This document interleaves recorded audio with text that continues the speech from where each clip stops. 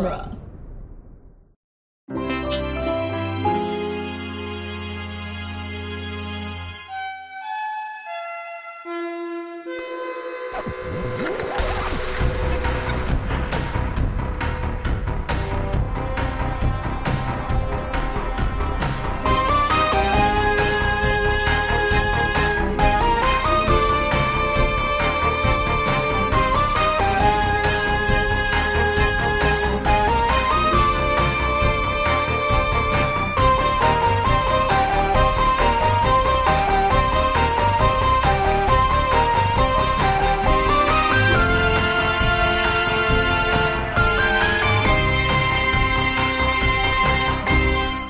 It's Franchiseography, the podcast that digs deep into the entire filmographies of Hollywood's biggest film franchises, a movie at a time. I'm Nick Jimenez. I'm Scott Corelli. And today we're starting off our inaugural miniseries of the Men in Black franchise, and we're talking about the movie that kicked it off in the summer of 1997, Barry Sonnenfeld's Men in Black. And we have a guest joining us to talk about Ray-Bans, red buttons, and big bugs is actor and mostly retired podcaster Zach Luna. Oh, hey, everyone. Thanks for that delightful intro. This is very exciting. Love this movie. Here we are. Happy to be here. Yeah, we're excited to have you at the start of this new podcast journey that we're taking. Yeah. So Men in Black is, I think it's a franchise that means a lot to all three of us in a variety of ways. Yeah. I'm really curious. The summer of 97. Yeah, summer of 97. That was a big summer for me. I remember that summer. I feel like this was the movie that gave Will Smith the crown of the king of summer blockbuster. Yeah. For like that stretch, like everyone was talking about how he owned July 4th weekend. Yeah. I mean, to kind of put things in context, Independence Day opened during principal photography of Men in Black. Whoa. Mm-hmm. And there was this, because even back then he was still mostly seen as pop culture as like the Fresh Prince. Right. And there was a producer that said like, yeah, I remember how he came into work and he was like, oh my God, that really sweet dude that's just nice to everybody on the crew. He's the biggest movie star in the world right now. Right. And this movie is probably going to make him the biggest movie star in the world again next summer. Mm-hmm. Mm-hmm. Not get too far ahead of us. And what's crazy too is like Independence Day, like he was a big part of that movie. He definitely like stuck out, in a good way. He like popped, but he's not. Yeah, he's part of an ensemble. Yeah. Like he's not the star of that movie. Mm-hmm. It's just he popped, and then this was like his starring blockbuster debut. Yeah. So you were the oldest of, not that, but you were kind of like in pop culture more. Yeah. Because like the elder statesman of this podcast. Because for me, honestly, I look at him when I was watching Fresh Prince, when I would see Fresh Prince of Bel-Air, I'd be like, oh, this is what Will Smith did before he was Agent J. Yeah. Right. Yeah. But I think you have like a different perspective probably. Yeah. I mean, for me, it was, he was Fresh Prince. He was the guy who did the raps on the MTV with the other guy, and talking about. He was the DJ and Will was the rapper. Right. That album. And did, and talked about how parents don't understand and et cetera. But yeah, that's kind of, I knew him as like funny guy from Fresh Prince, like I liked Fresh Prince a lot, and I watched it. I think I watched it. It was like in my regular rotation of like every week as a kid, watching Fresh Prince of Bel-Air. And I remember seeing Independence Day and thinking, I think it was 11 when that movie came out. Seeing Independence Day and being like, oh, it's Fresh Prince, but he's like kind of serious, but like not really. Like it's still him. He's recognizably him, but he's in a different mode. And it was like, I was like trying to wrap my brain around that, right? As like an 11-year-old, it's very different visual language. Too. Yeah. Seeing a TV star go to a movie was like a big deal. But I remember back then, like everyone's reaction to him in Independence Day, it was like a light switch. I mean, it was like, oh, funny TV guy. Click, movie star. Yeah. Like it was nuts. Zach, did you see Independence Day in theaters? I did not. No, I was. Me neither. I was too young at the time. I didn't even see Men in Black in theaters. This was a home release VHS. Although I did still see it like immediately. But as I mentioned on some of the other podcasts, like a lot of my the other dually genre podcasts, a lot of my pop culture like diet as a young person was curated by my older siblings, who were like much older than me. Like my older brother's 20 years older than I am. So he would go see cool movies and then like know whether or not I could handle it. So he saw the movie in the theaters and was like, "Oh, Zach would love this," and got me the VHS for it. But I was like 7 when Men in Black came out, so it wasn't like I had been watching Independence Day before that. This was, I think, my first experience with Will Smith, period, maybe. Like, I think Fresh Prince was on now and then, but like you said, Nick, it was more a thing where like after I saw Men in Black, I wanted to see more Will Smith stuff. And we would go back and be like, oh, wow, this is what he was doing before this, when I watched like reruns of Fresh Prince of Bel-Air and stuff like that. But so like when this movie hit, I was at an impressionable age, like 7 years old is when you're like excited about like monsters and big scary stuff, but like you can't really handle horror yet. So this was like a perfect a movie that feels like it's just slightly more than you can handle, which is like the kind of movie you want to be seeing. So I was obsessed with it immediately. Like this was, I think I wore out 2 VHSs of Men in Black over the course of my life because I just would watch it all the time. Oh yeah, definitely. I mean, I think this might have come a few years before or after Star Wars, but as a kid, because Star Wars is also like a big thing of my childhood and that I remember. But this is really unique because this felt like mine. Like Zach said, Star Wars. Yeah, Star Wars felt like it was passed down to me by my brother and my parents. But this came out like, I remember the summer that this came out, and I remember the toys and the action figures and the song, this being like everywhere. And like, in retrospect, what I think I would really glommed onto is the power that a movie could have, like to shape pop culture for a summer. And it felt like the culture was like with this movie because like Will Smith had just been like Independence Day, where he was like the coolest dude in the world. And yeah, I think I saw this in theaters, but I really remember having like my videotape that I would watch again and again. I remember that's the lead up to that summer. I was so hyped for this movie because, I don't think people won't understand this now if you weren't alive back then or of an age that you could understand this. But like, Entertainment Tonight was a huge deal in the 90s. Huge deal. It was on every night, and they did like little behind the scenes stuff. It's how I learned most of my like entertainment news at the time. And they were hyping this movie for a full year because it was like, Will Smith is the hottest thing in Hollywood right now, and he is doing nothing else except he's got Men in Black coming out next year. So we're going to talk about Men in Black every chance we get. Spielberg's producing it. Yeah. It was Tommy huge. Lee Jones is in it. Yeah, it was huge. And so I remember it was like, it really felt like at least once a month there was a story on Men in Black and some sort of behind the scenes thing. And then HBO, I remember, had a behind the scenes thing because they used to produce those where they would just like get you hyped for a movie by releasing a behind the scenes special. That's how I got hyped for like The Frighteners, because they did a behind the scenes special and it was just all of them talking about how amazing this movie is and the technology and whatever. And they did the same thing with Men in Black. And I was like, oh, this looks like my jam. Like, I really want to see this. And then I bought the novelization a month before the movie came out, and I spoiled the whole movie for me. Was it by Peter David? I know, I don't think it was, but I loved every second of it. Like, I loved it. I at this time I was living with my dad in Florida, but I came out to Indiana where my mom lived for the summer because I stayed with her during the summer, and that's when this movie came out. And I told her, I was like, look, I know you don't take me to the movie theater very much. That's fine. It's okay.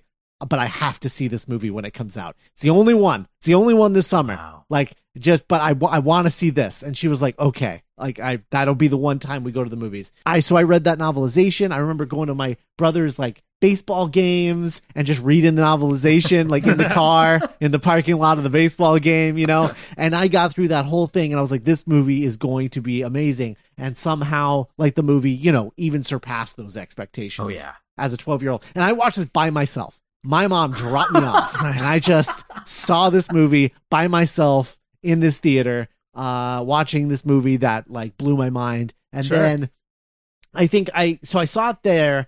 I went back home shortly after that. and then watched it again with my dad. Like my dad took me like before it left theaters. So I saw it twice in theaters, and then I saved up my allowance and bought it on VHS. It was the first VHS I ever bought with my own money, and I bought it in widescreen. Yeah! Because I was that kind of nerdy 12-year-old. Can you remember how much it was, if you don't mind me asking? I think it was probably like $20-25. Okay. Is what I imagine it would be, because it was widescreen. So I remember I had to buy it at Blockbuster because it was the only place you could buy widescreen VHS tapes. That and Suncoast Video, but Suncoast Video would have wanted like $40, Right, yeah. Sure. Whereas at And you Blockbuster, would have had to buy like a Spawn action figure. or two. yeah, right, exactly. So I bought the widescreen edition Nice. of Men in Black on VHS with like the holographic cover. Yes! You guys remember that? Yes! Yeah. And the holographic foil cover, and I watched the shit out of that VHS tape. Yeah. Zach, I think you touched upon something really interesting about how this could be for kids. This was kind of an entry point into things like horror, and this movie is just out of our reach. And I think as a little kid watching it, that was very much part of the mystique of like, this was how I heard a lot of curse words for the first time. Yeah. And the violence in this movie it's so extreme that it almost is kind of like the way a child perceives violence, where it's not very gory, but it is gruesome. Yeah, there's a lot of goop Yeah. involved. And explosions. Like, and yeah, so I'm excited to get into it. So we're gonna start with, I guess, the background of the franchise, and it actually starts on the pages of a comic book. Yeah. of course, yes. This comic book doesn't exist, I'm convinced, because It is complete. I can't find it anywhere. yes. Yeah. So before I get into it, what I'm going to be quoting and using as a reference for a majority of this miniseries is a book called Men in Black Films, written by Lisa Fitzpatrick and Sharon Gosling. And this is a book that covers all 4 Men in Black movies. It was published in the summer or spring of 2019. Oh, wow. Is that when Men in Black? Yeah. So yeah, in the early 90s, a comic book writer named Lowell Cunningham was sitting outside a porch in Kentucky with his friend Dennis Matheson, who is quoted in this book as an urban folklore enthusiast. Nice. And so Lowell and his friend Dennis were sitting on the porch in Kentucky, and they see this nondescript black car driving down this dirt road. And half jokingly, Dennis is like, "Oh, you see that? That's the kind of car the Men in Black drive." And Lowell's like, "Who are the Men in Black?"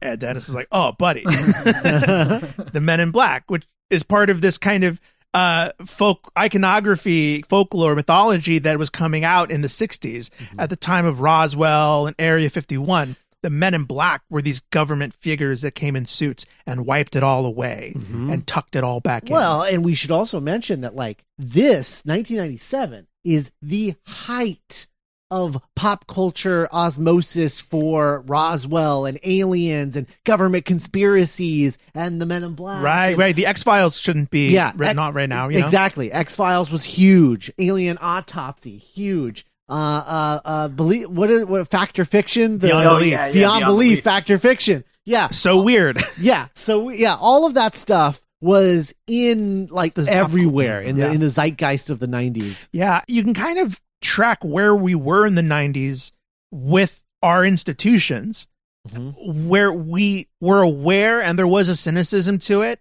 but we did ultimately believe that these were taking care of us. And there's a comfort to the Men in Black of, yes, they are in control, and yes, we're just sheep, but like they have it all figured out. Right. Yeah. I would almost say, I wonder if the thing that triggers this pop culture focus on conspiracies and aliens and all of this actually weirdly goes back to JFK. Sure. The the Oliver movie? Stone movie. Yeah. Oh, okay. Yeah. Yeah. The Oliver Stone movie. Like when I think that movie coming out in 91, 90, 91, early 92, yeah. something in that. I think that comes out and it starts getting people talking about conspiracies. And when you start talking about government cover up and conspiracies, you're always going to inevitably end up at Area 51. You know who's a conspiracy theorist? Randy Quaid's character in Independence Day. Well, there Yeah, you go. totally. Yeah. Because he was abducted and broke. Yeah, that's true. So Because it wasn't a conspiracy.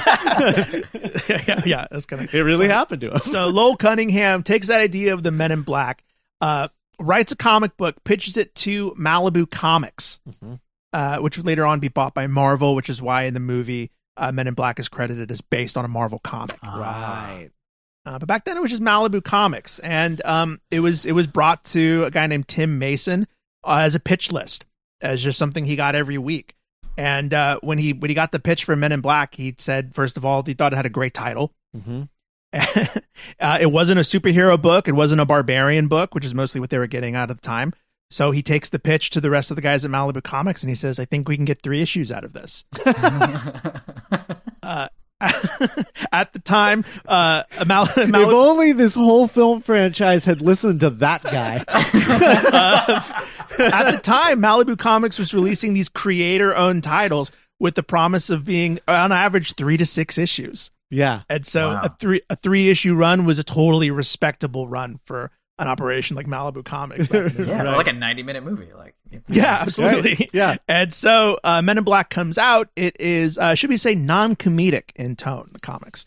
But they were successful. They and then they're very kind of badass looking, like badass 90s, yes. like Cable. Yeah, Cable. Yeah, big guns, which is why they have the big guns. But man, they adapted them so well in this movie because they are big, ridiculous looking guns, but because they're alien technology, like it doesn't bother me. They don't look like Rob Liefeld guns, you know? Plus, they put a little bit of like a I don't know what to call this this design aesthetic, but they made it a little ray gun Roswell-y. Like it's not totally like retro future kind of. Yeah, it's not a cool future. It's like slightly retro, like sleek, shiny chrome. And that's all very deliberate. Doug Harlocker was the prop master for Men in Black, and he a lot of the material that the guns are made out of is aluminum based. What he did was they drove out to aerospace salvage yards in Los Angeles,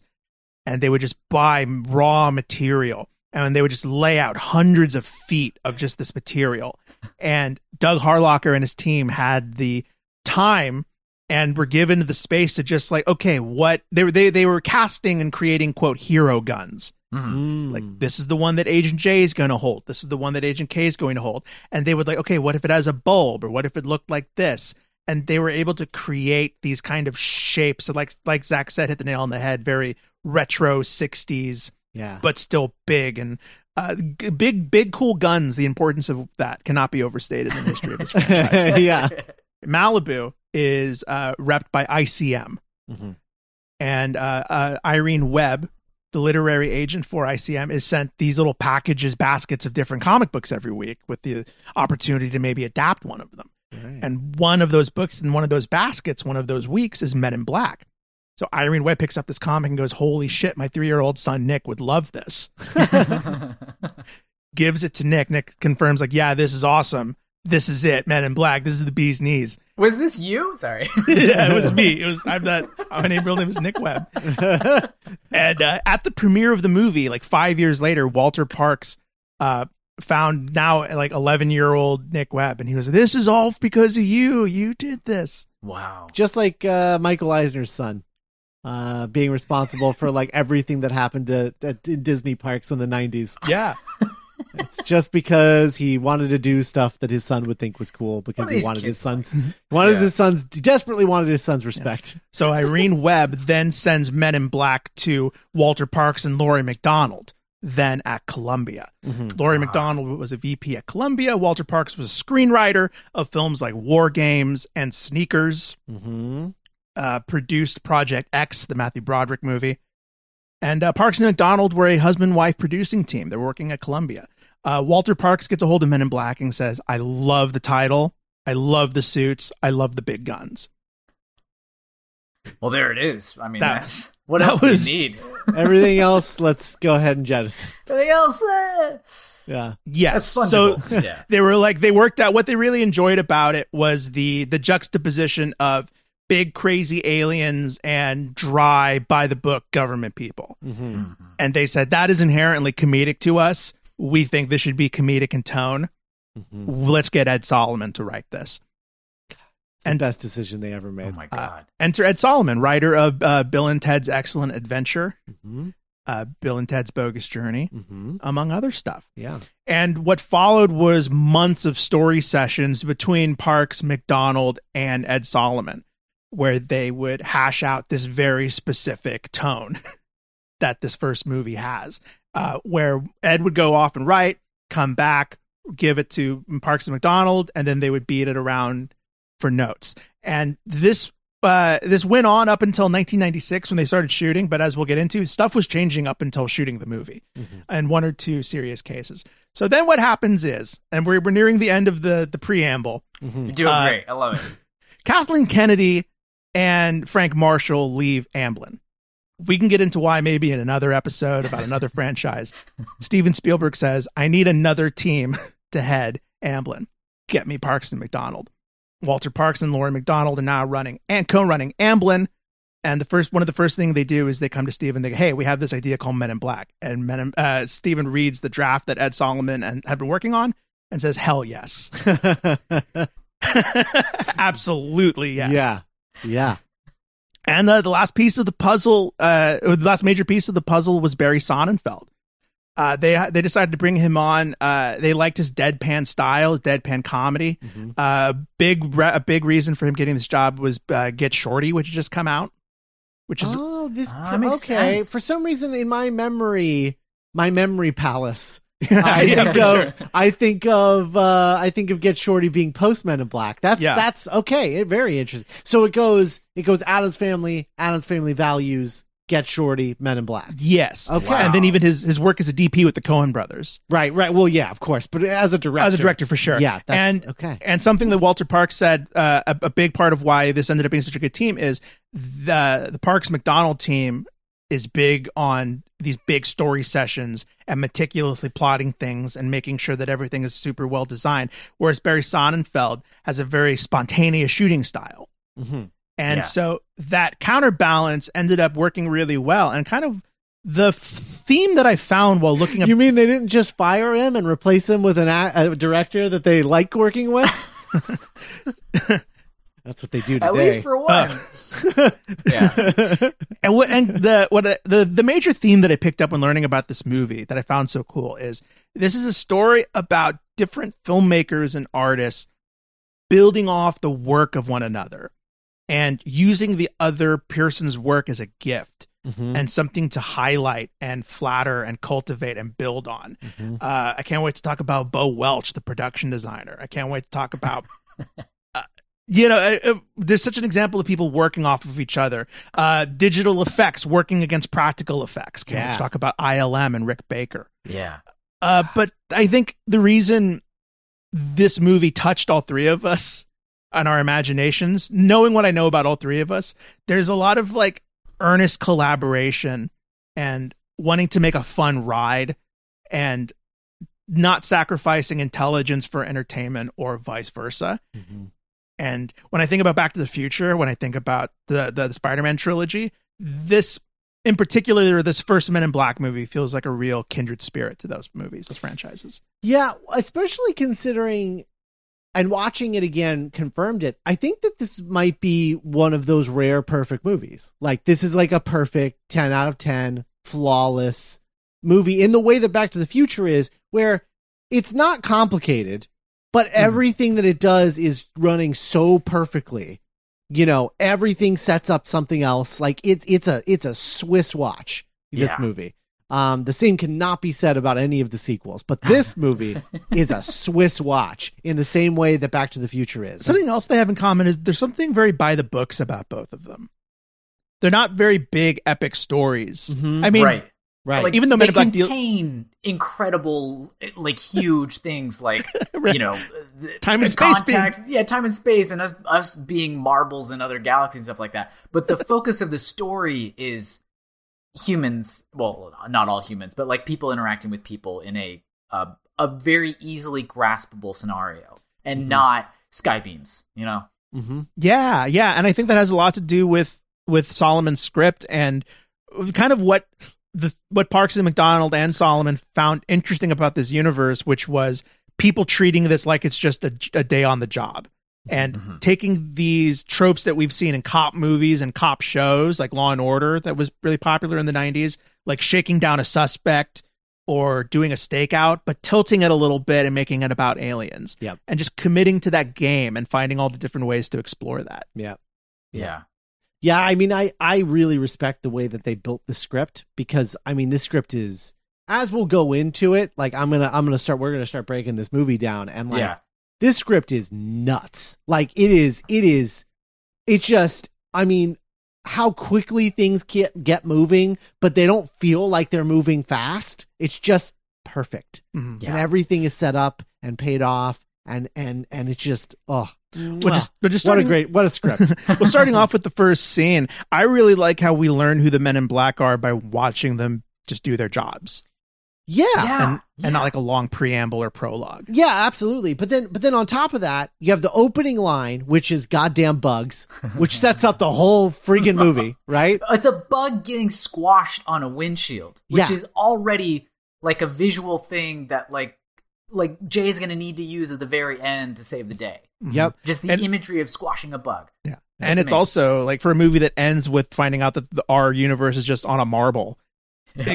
It kind of just speaks to the kind of grimly funny nihilism that this movie kind of has sometimes. Yeah. I love that the movie introduces us to an organization in charge of policing intergalactic aliens, with a guy trying to get illegal aliens from Mexico across the border. Like, right. I love that. Like, and then the fact that there's like, oh, you guys don't even know what illegal aliens are. There's a real illegal alien in this group. You shouldn't even be worried about them. You should be worried about Mikey. And that was something I really appreciated about Tommy Lee Jones's performance in those opening minutes. Yeah. You could hear his contempt for the police officers. The Border Patrol agents? Yeah. The Border Patrol agents. Yeah, very good distinction. Of like, you guys think that this is what you're doing. Yeah, go. Have fun with your little, right. You idiots. Yeah. I really like how it starts with the Border Patrol agents kind of dehumanizing the immigrants, and then showing how the Men in Black come in and just seeing just how like the layers add up.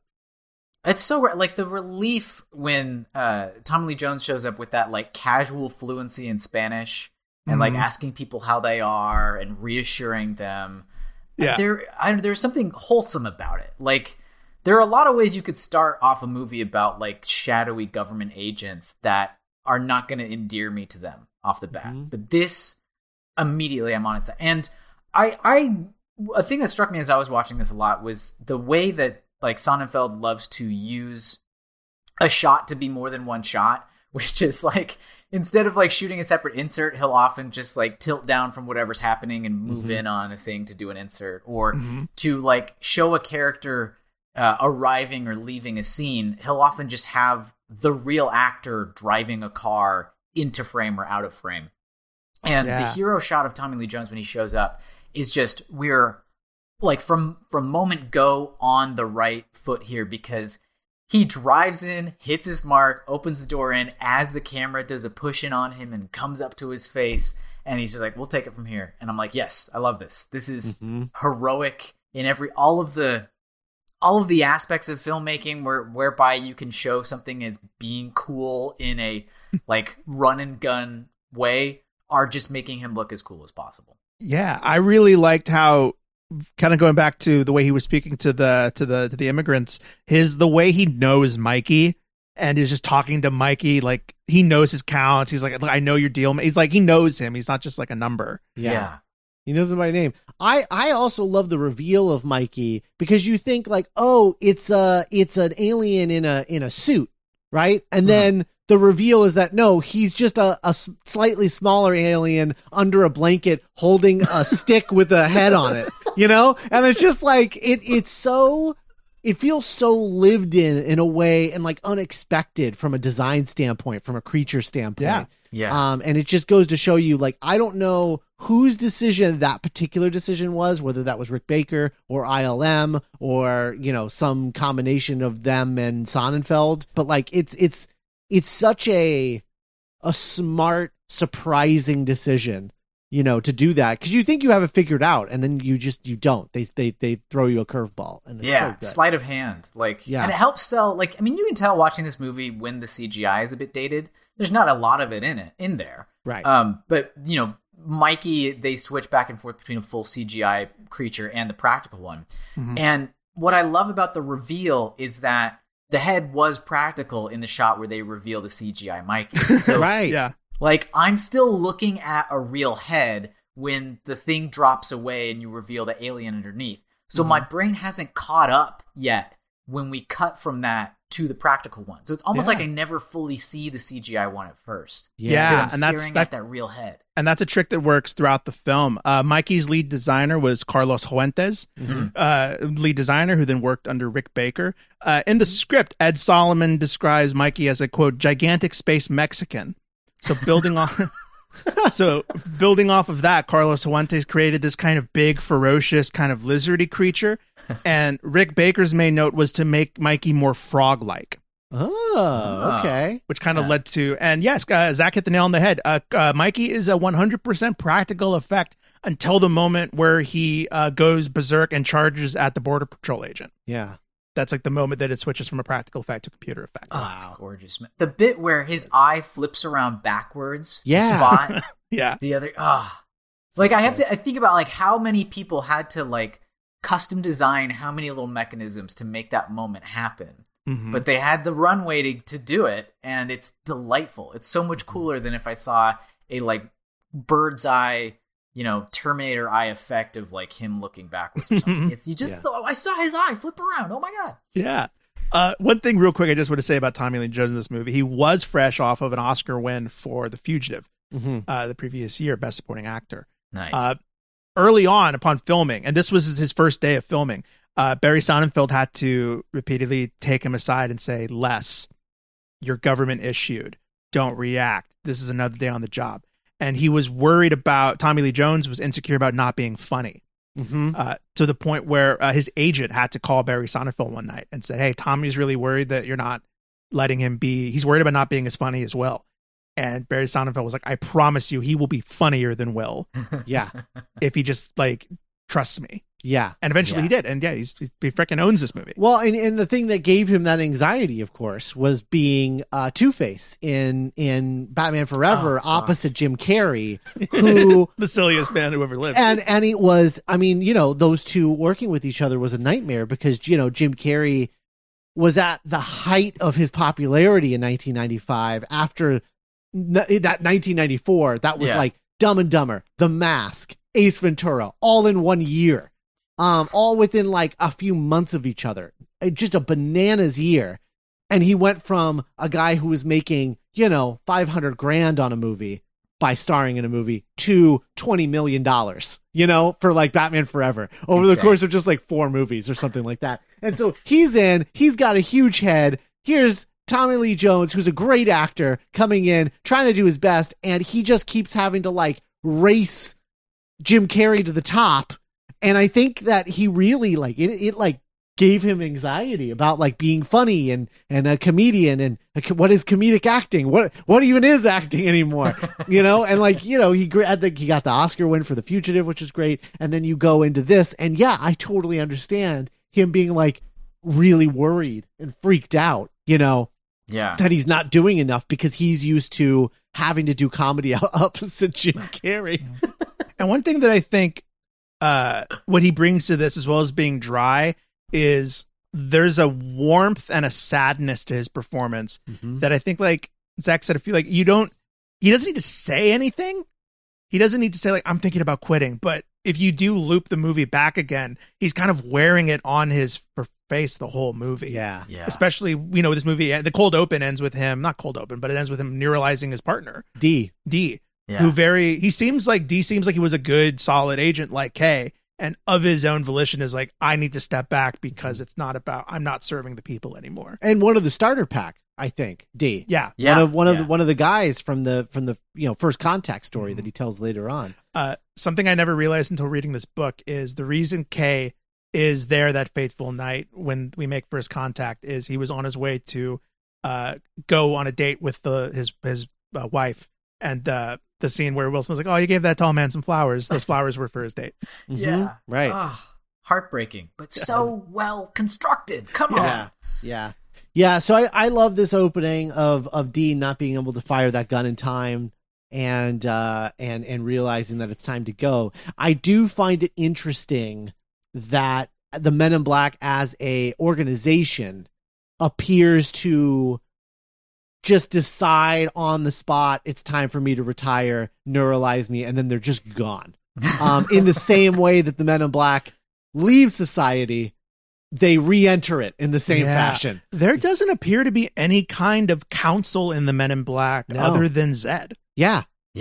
And then later Emma Thompson. Yeah.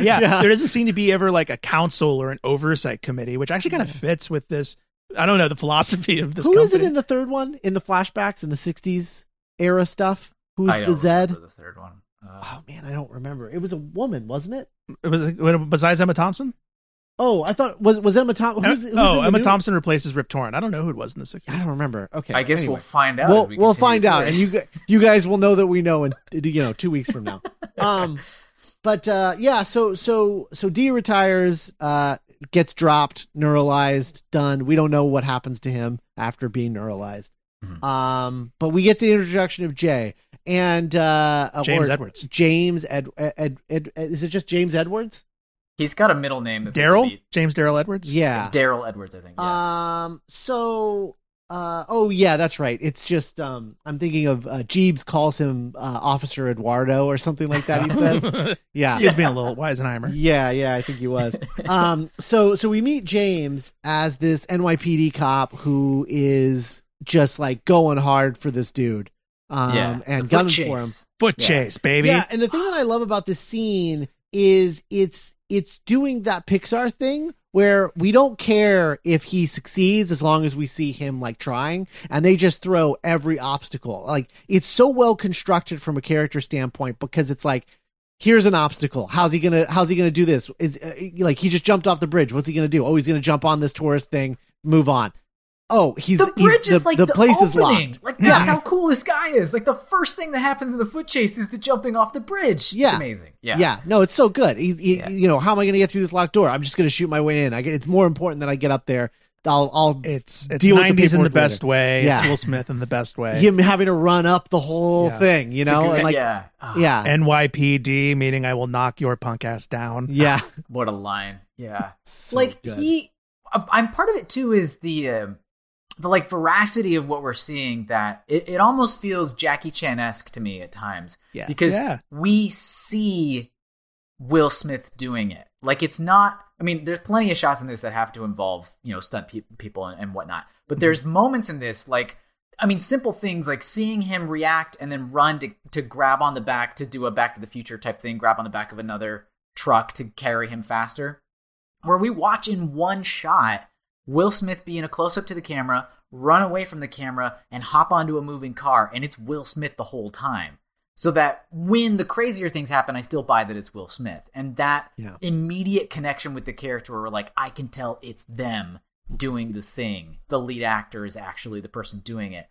I'm in his corner immediately. Yeah, you're right, it's a very endearing endurance through physicality. Yeah. Of just watching this dude, because he gets knocked around a lot in this movie. He does, and it's like, you know, for whatever we think of, you know, big shot actors being, you know, coddled children who are paid a lot of money to play pretend. If I watch this dude sprint full out and catch a moving, I have to respect him a little bit, right? Like, I can't sit back in my preconceived notion of like what a movie star person is. Yeah. Now I buy him as this character, even though he's the biggest movie star in the world. Yeah. Very similar to Jackie Chan, where I think generations of film fans respect him because you're like, that dude tries. That dude puts his body to the limit. Mm-hmm. And I can see it. It's right there on screen. Yeah. You know who appreciated it was Kay. Yeah. Oh yeah. Yep. Well, so he sees the perp commit suicide and jump off of a building. Yeah. So I was gonna say, the thing that kills me about this scene, I think now, that it's never really like clocked with me when I was a kid, was that the thing that this guy is running like a maniac through town, this alien, and the thing that he's trying to do is just commit suicide. He just desperately wants to kill himself, and that's what he's running to. Like, he's running to find a place to kill himself. Like, that's it. That's the thing. Yeah. And that kills me. I don't know. There's something about that that I not think high is so enough. funny. Yeah, Because, yeah. like, from story terms, right? Like, his job was to probably assassinate the Archelian prince, right? And he get failed the at it. and get the galaxy. And get the galaxy. Yeah. Okay. Yeah. I'm just putting that together now. I've seen this movie like 1,000 times. Yeah. Oh yeah, and it's like, and you jettison that from your brain. Well, and like, you every just time take because you take a lot for granted when you're a kid when Oh, you're yeah. watching a thing. You just accept a movie as it is, as it's Just coming like into your weird stuff brain. is happening, and I got to catch up to it. Like, all You're right. like, your brain's like, oh yeah, a cop chasing bad guy. Yeah. It's like when all those people realized that Joe Pesci was the cop at the beginning of Home Alone, Yeah. and they're like, he's the burglar. Like that was the whole, and it's like, yeah. Do you remember when they like push in on his gold tooth? Whatever. Yeah. Yeah, right. Yeah, but you don't understand a lot of like setup payoff stuff. Oh well, if you want to know? talk about that, Meryl Weaver showing up while Daryl's getting processed back downtown.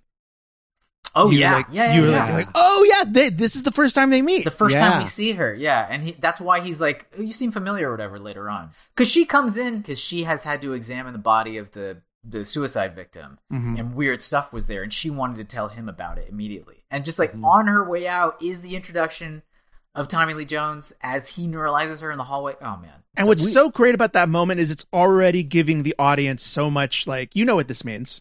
Yeah, yeah. You're already letting you like see it through a glass, and the audience like, oh, she got her memory. It's like so cool. Right. So that she is played by Linda Fiorentino, and Linda Fiorentino, who was mostly known at this point for doing like thrillers, like sexy thrillers, like that was kind of her thing. She had a big breakout role in After Hours, where she played Kiki, the kooky artist. And then, moved on and did a lot of like sexy thrillers. Like that was kind of her deal. Cause a lot of sexy thrillers in the early 90s. That was it was the 90s. that was a thing. And then she ends up, here in Men in Black, which is probably her biggest movie. 2 years after this, she does Dogma. And then her career is subsequently ruined by the Weinsteins forever. She's on that list, the list of actresses whose career was completely destroyed by the Weinsteins and every horrible thing that they did. She's so good in this. She's great in this. She's so good in this. But it's the reason that she doesn't come back in the sequel is because of the Weinsteins, unfortunately.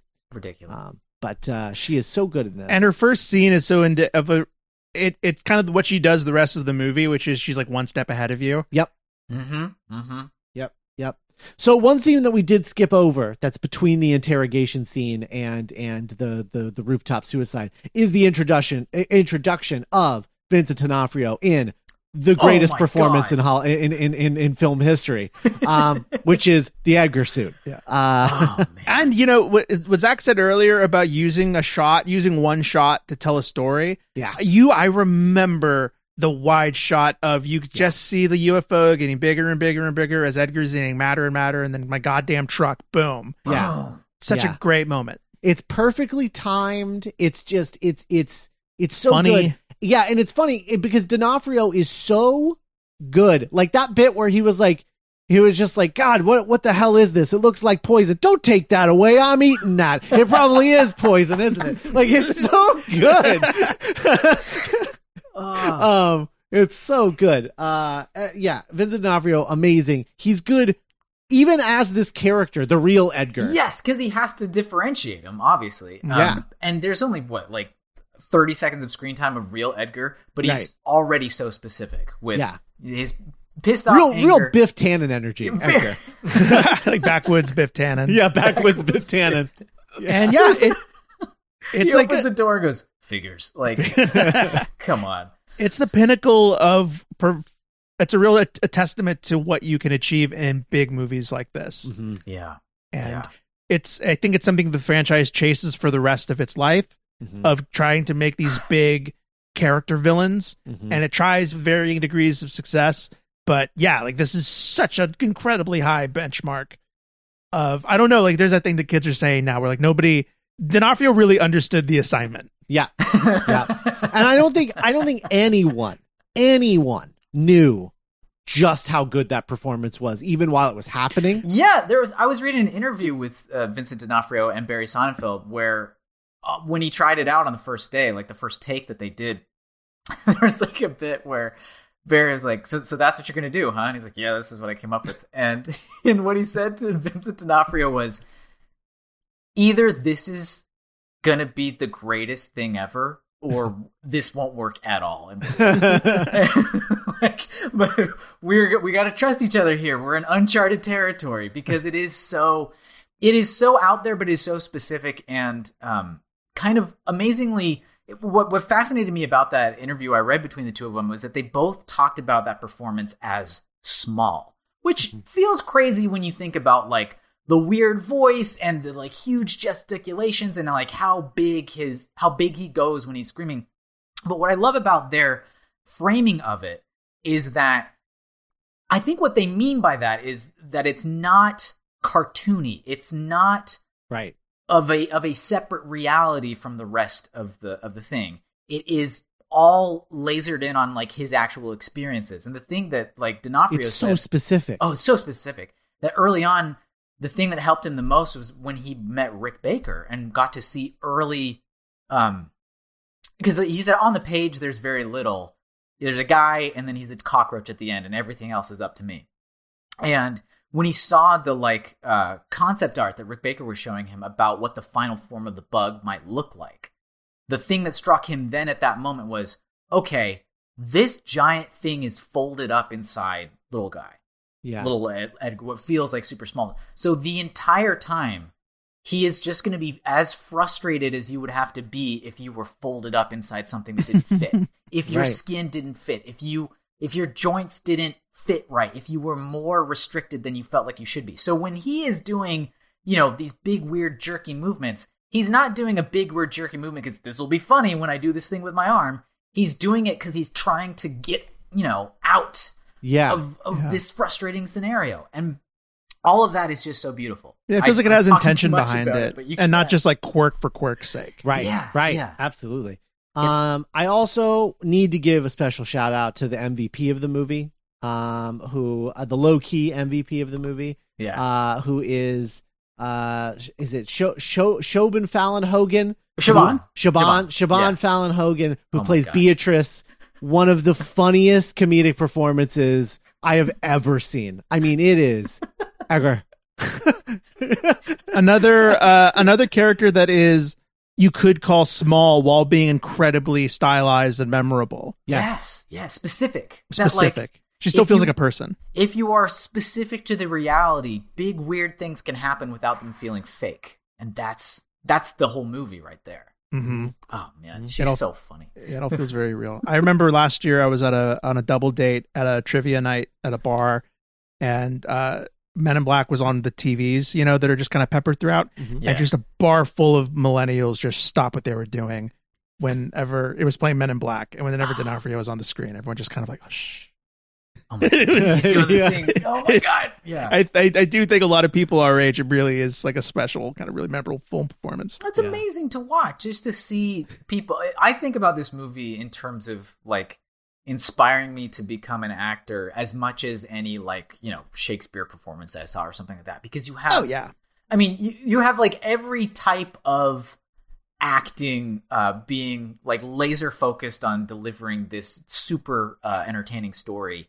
And that like you have just like big megawatt charisma star power actor Will Smith doing the best version of megawatt charisma star power acting. Mm-hmm. You have Tommy Lee Jones doing like the best version of like ultra precise, super grounded, low key grounded acting, and you have Vincent D'Onofrio doing like the weirdest werewolfing anybody can do. And it's just like, well, it's the whole gamut right there. Like you can just watch, you can just pick somebody different to watch in this movie each time and just be inspired. You're right. And I really admire how all three of those performances blend together while not diluting each other. Yeah. It's a really cool. Yeah. And apparently the role was offered to John Turturro and Bruce Campbell, but they both turned it down. Wow. Because of scheduling conflicts. Do you guys want to hear some stuff about what led to Will Smith being cast as? Of course. Yeah. Agent Edwards? We're here to learn about the franchise. Bring it on. Chris O'Donnell was Steven Spielberg's choice for Agent J. But Chris O'Donnell turned it down because he had just played Robin and didn't want to be another kid having to learn the ropes of a big crazy world. Good for him. Yeah. I'm glad he made that decision. David Schwimmer also turned it down for some reason. Someone offered it to David Schwimmer. Some intern somewhere. Barry Sonnenfeld's wife had the idea of casting Will Smith. And so what they did was Spielberg was skeptical. So they had Will Smith meet with Steven Spielberg, which is the one thing you don't want to do. You don't want to get within physical vicinity of the Will Smith charm. It was instantaneous. Yeah, the role was his. Yeah. Perfect. Yeah. That's fair. That makes sense. Yeah, I mean it's great. Was Tommy Lee Jones always the guy? I don't remember. I didn't read any. There's no record of anyone else being like offered the part. Seriously. Okay. He's the guy. Yeah. Yeah. That's good. That's good. Because you could see somebody like Clint Eastwood being like a thought, you know? Yeah. Eastwood unfortunately never nailed comedy the way that I think Tommy Lee Jones does. I can, in my brain, see the Chris O'Donnell, Clint Eastwood version of this movie. Yeah, for sure. Hey, Junior. Wow. White bread, Men in Black. Who would have directed that version? Rennie Harlan. Rennie Harlan. Oh, right. So after Kay meets Jay in the interrogation room, which, by the way, kind of bullshit that his coworkers are interrogating someone who works with them. Yeah, like a fellow officer. Look bad. God, that sucks. Yeah, right. Yeah, no, it's like a Hot Fuzz thing. One of my favorite little moments that I really loved revisiting this is when Kay like, oh, I did all your paperwork for you, and the captain appears in the doorway like excited, like good work, Edwards. Yeah. And as a kid, I was like, what was in that paperwork? Oh, to me, I think he neuralized and said, "Here, he did his paperwork, and it looks great." Yeah. Okay, cool. That's what I imagined happened. It was like as soon as they left the room, they got neuralized, but we only saw Linda Fiorentino get neuralized. Right? Yeah. And it's another one of those like doing lots of things in one shot things that like feels kind of Zemeckis-y at times. Just the timing of that, where it's like.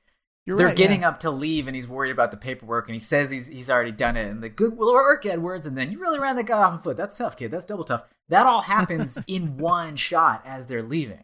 Yeah, the actors coming into the camera and then leaving. Yeah. Just like the timing of people like driving on and leaving, or coming through a doorway where you just glimpse them for a second, and then they like timing all that the pop is delightful to me. Yeah. I think it's important to note also that that's tough, kid. Double tough is a big time secret quote for old Zach here. Oh boy, that's my there are a few things that have entered my vernacular as strongly as that's tough. That's double tough. I use it for everything. Yeah. There's a lot of like subconscious secret quotes. We're just like line readings that are embedded in my brain in this movie. Yeah. Like the joke that Tommy Lee Jones tells Will Smith at the Chinese restaurant. But we don't want to skip Jeebs. We don't want to skip Tony Shalhoub. No, we gotta talk about Jeebs. Jeebs, a character who, in my memory, is in this movie 3 times, but has one scene. Kind of the story of a lot of the characters in this movie, where they leave such a mark, but they're really only in like a handful of moments. Yeah, because everything's memorable in this movie. Every scene, every moment, every beat is memorable, and that's not even just on the work the actors are doing. I think that's from a script level onward. Yeah. It's so tight that these things stick in your brain. Jeebs' workshop was filmed in Los Angeles. That makes sense. And that a moment that really stuck with me as a kid that I want to talk about is when Jeebs presses the button and all the guns show up. Yeah. That was a big moment for Doug Hardlocker, the prop master, when he realized that, they're going to be big shots where they're just going to see my work. Yeah. That's really cool. And that actually comes up a lot in this movie. It comes up a lot when they get into Men in Black headquarters, which is Sonnenfeld honoring the work being done by the production design, the visual effects team, and highlighting it in the movie, Giving them hero shots. giving them hero shots. Yeah. And like, you remember Jeeves's workshop, your workshop, his pawn shop. Yeah, His pawn and you shop.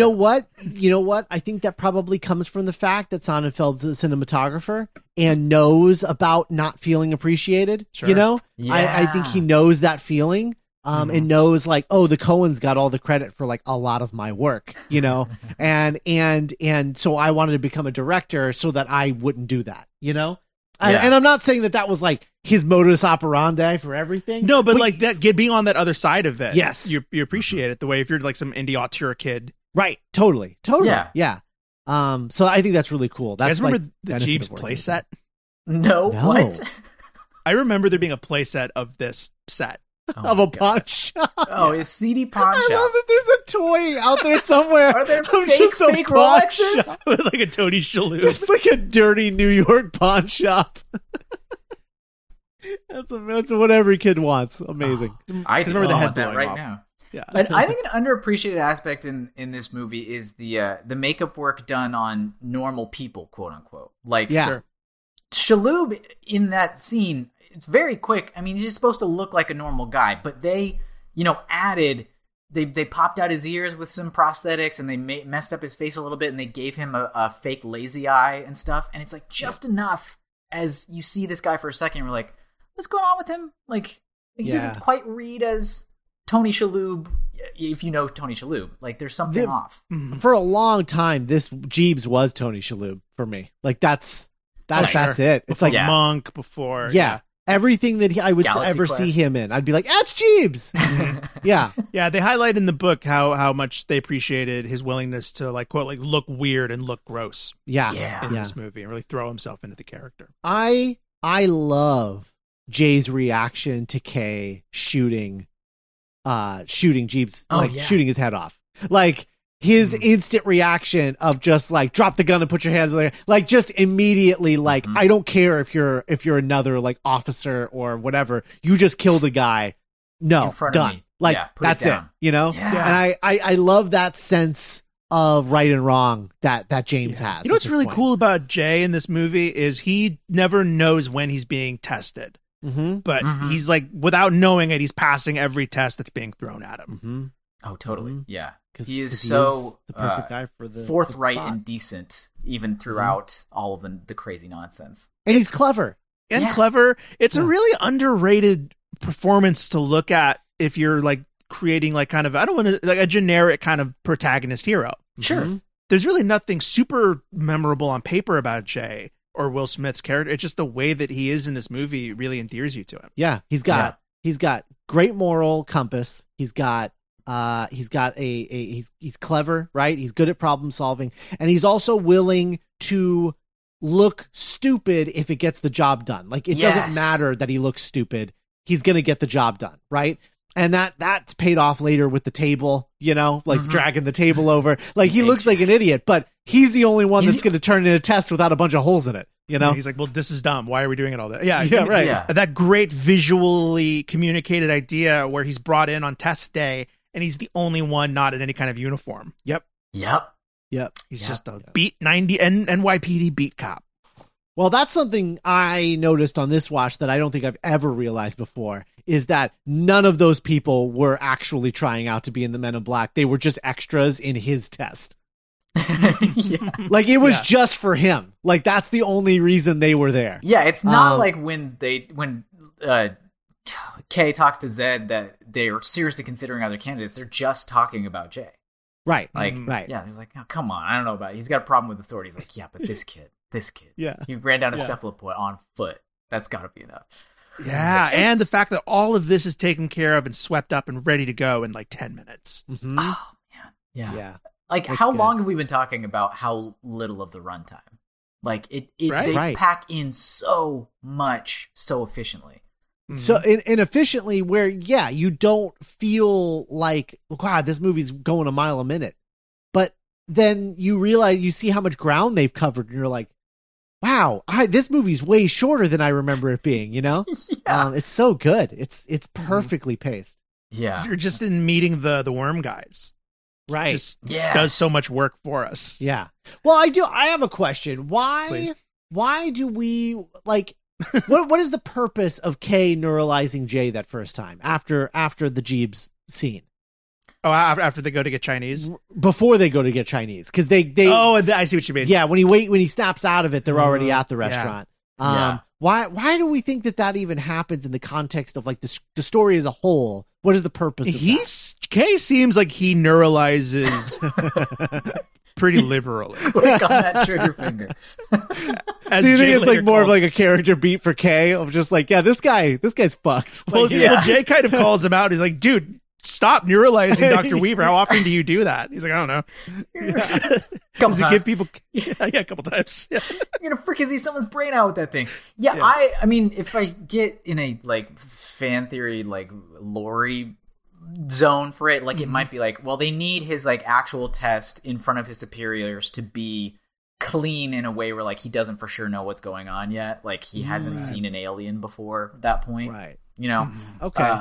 But I just think it's funny. Do you guys want to Yeah. learn? Do you guys want to know what happens when you fire a neuralizer?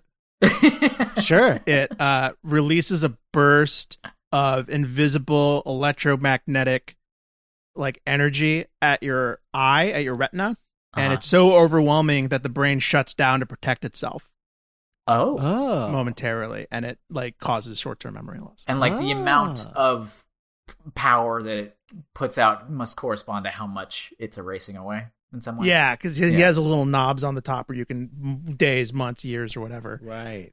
Yeah, the thing that I like about the neuralizer, I would say even more than everything else, I think the neuralizer is my favorite gadget in the Men in Black, at Oh, least so in this cool. first one. Yeah. And the reason I think is because it feels like a direct like generational descendant of all of like that cool 80s gadget stuff, like the DeLorean and the you know, the backpacks and Yeah. Ghostbusters, you know. It says a lot not that bad. as a kid, it felt aesthetically cool. Yes. You wanted to push it down. It looked like a cool little pen. It Yeah. felt designed and not homemade the way the 80s stuff all did. It was always like homemade and like just like a bunch of stuff you'd find around your house jammed It's like together. the opposite of a proton pack. Right. Right, So right. Or like it's not the a shrinking but machine from totally Yeah, the shrinking yeah. machine. Yes, 100%. But like this feels like the descendant of those, where it's like, okay, look, I'm going to show you exactly how it works. You're going to get how it works. It's very easy to understand. There's day or hour or whatever on the back, those little knobs. You understand how it works. If I handed this to you, I could just say, this is how it works, and you could use it, you know? Yeah. But it looks like a thing that was made in a factory, not somebody's, garage, Right, yeah. And 'Cause so, they've like, got it's just really cool. The institutional funding that Doc Brown doesn't have. you Right. know? Mhm. Of course. Absolutely. The first time I ever used eBay I was pretty young. I don't know, like maybe 11 or something. Was to get a replica neuralizer that I had tracked down, and I was like, I really want that. And I heard about this cool thing called eBay, and it was like the first time my parents allowed me to like buy stuff on the internet on my own. And it was to get a neuralizer, and it was fine. Like the picture looked better than the actual object, and it was a bit too big when it came, and I was like, that thing is so cool that you can't cheaply make one.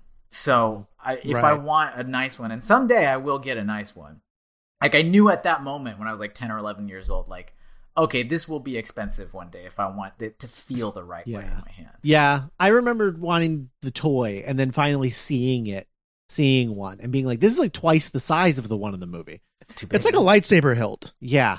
Mm-hmm. They had the Where same you're problem. Like when the prequels came out and they gave you the lightsaber, they made the lightsabers that you could go and it would extend like a, like a fishing rod. It wouldn't go down all the way. Yeah, it wouldn't go down all the way, and it was so big and chunky in the plastic, and You want the cool little hilt that Ewan McGregor can like spin around. Yeah, you want the sleek ones, and that's the same thing with the neuralizer, where it is sleek and efficient and cool the way that a lightsaber is. Yeah. Definitely. Yeah. I love the little Susie scene.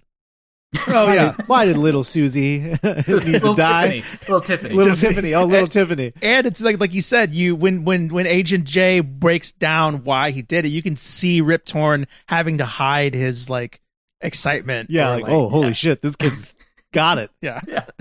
He's not snarling. He's sneezing. Ain't a real threat there. Like, it's Pretty good shot though, right? And it is. Yeah. And that helps. He's a crack shot. Like later on when he has to shoot the thing out of the sky. Oh my god. Yeah. And it gives you, it gives us, this is the kind of cocky arrogant where it's still like it feels earned. Mm-hmm. Like, yeah, it was a good shot. It was. He got it right between the eyes. So on Jay's first day on the job, right? We're getting introduced. We're seeing this sort of like Ellis Island. Yes, and actually, the concept of the terminal, after this moment, absolute dick, and it opens up. Right. Mm-hmm. It being a terminal Ellis Island, like you said, is exactly the work of production designer Bo Welch. Okay. In the script, it was just like typewriters, Oh. kind of what we see in Men in Black 3, Okay. just like a generic office. Yeah. And Bo Welch. Or John Wick, the John Wick version. Yeah, and what we see in Bo Welch's production design through storytelling, them feeding each other. And he's like, I have this idea of it being like Ellis Island, an airport terminal. People are coming and going. There's baggage check, but that's not in the script. I'm going to go to Barry and pitch it. Yeah. And we'll just see what he says. And it was instant like, yes, I get that. Let's do it. Yeah. That's awesome. That's so awesome. Cool. It's yeah. so... I mean, it's amazing. It's their cantina. Yeah. The thing about it, because like that's one of the most exciting things about riding the ride, the Men in Black ride, at Universal Florida, is that like, first of all, the entrance is the giant fan with the dude at just sitting at the folding chair. You get on the elevator and like you're going through the hallways, and when you get to that part where the queue goes on either side of the Ellis Island room, okay. It is it with Bob and right. At the other end, like it's instantly like, oh my god, it's Men in Black. Like you don't realize, I think, how iconic it is, until you start taking it out of context and looking at it and being like, oh my god, yeah, that is so cool. And the fact that wasn't even in the script, that was just like the idea of an art direct, like that's so awesome. I love that. Yeah, Bo Welch, he did like Batman Returns, Edward Scissorhands, The Birdcage. Okay. Yeah. That's our guy right there. Yeah. He's a G. And there's a scene when where they're going through the technology and stuff, and they go through like the case, like we have the patents on some stuff. This thing's going to replace CDs. I'm going to have to buy the White Album again. Yeah. That was another moment where Bo Welch and Doug Harlocker is like, oh my God, you mean he's going to throw a little ball and it's going to bounce around the set that I designed? And the camera's going to pan all around it, and it's going to hit all the guns that we made. That's crazy. Yeah, it is. Yeah, and it's an example of that. A thought I had a few times watching this movie, which is like, I love that they took the time to do this thing, where it's like the movie moves very quickly. If you stop and take stock of it, but it is willing to indulge in these moments that round out the world or our understanding of a character or appreciation of them in a way that does not feel rushed at all, to where you're like, yeah, we're going to take this whole beat to do the joke where they're sitting in these stupid egg chairs. And, we're going to take this whole beat where we watch this thing bounce around for quote unquote no reason. But the whole time it's either developing the character of Jay, as in the earlier scene, or it's like fleshing out the reality of the world here in a believable way. Mm-hmm. We get an overview of the Men in Black offices by way of this ridiculous, so hard to shoot, expensive thing with the bouncing visual ball. gag. Yeah, and we reveal a little bit of character from Zed, who just barely like kind of moves a little to the left, to like get out of the way, but like never breaks in terms of like whatever he was working on. So we get a little bit of that. Guy's been around the block, and then also the other benefit on top of like the set design and the props and all that, you're also revealing all of these like background extras who like, they all get to be featured extras for a day, and they probably still to this day are like, oh, I'm in Men in Black for like 1 second and it's right here, but you can't miss me. And that's huge. Yeah. And as a kid playing pretend, it just made Men in Black that much easier of a world to fall into. Because you can imagine all of these different people going around doing their jobs. Yep. Yeah, it's wild that sequence with him showing him around a little bit and talking about all the stuff in that room and what they have their patents on and the ball bouncing around. That sequence takes more screen time than the suiting up sequence when he quote unquote becomes an agent.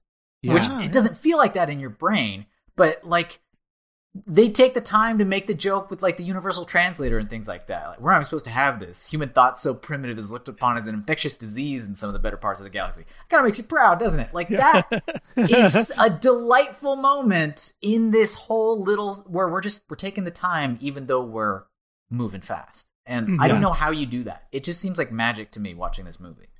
Yeah. Yeah.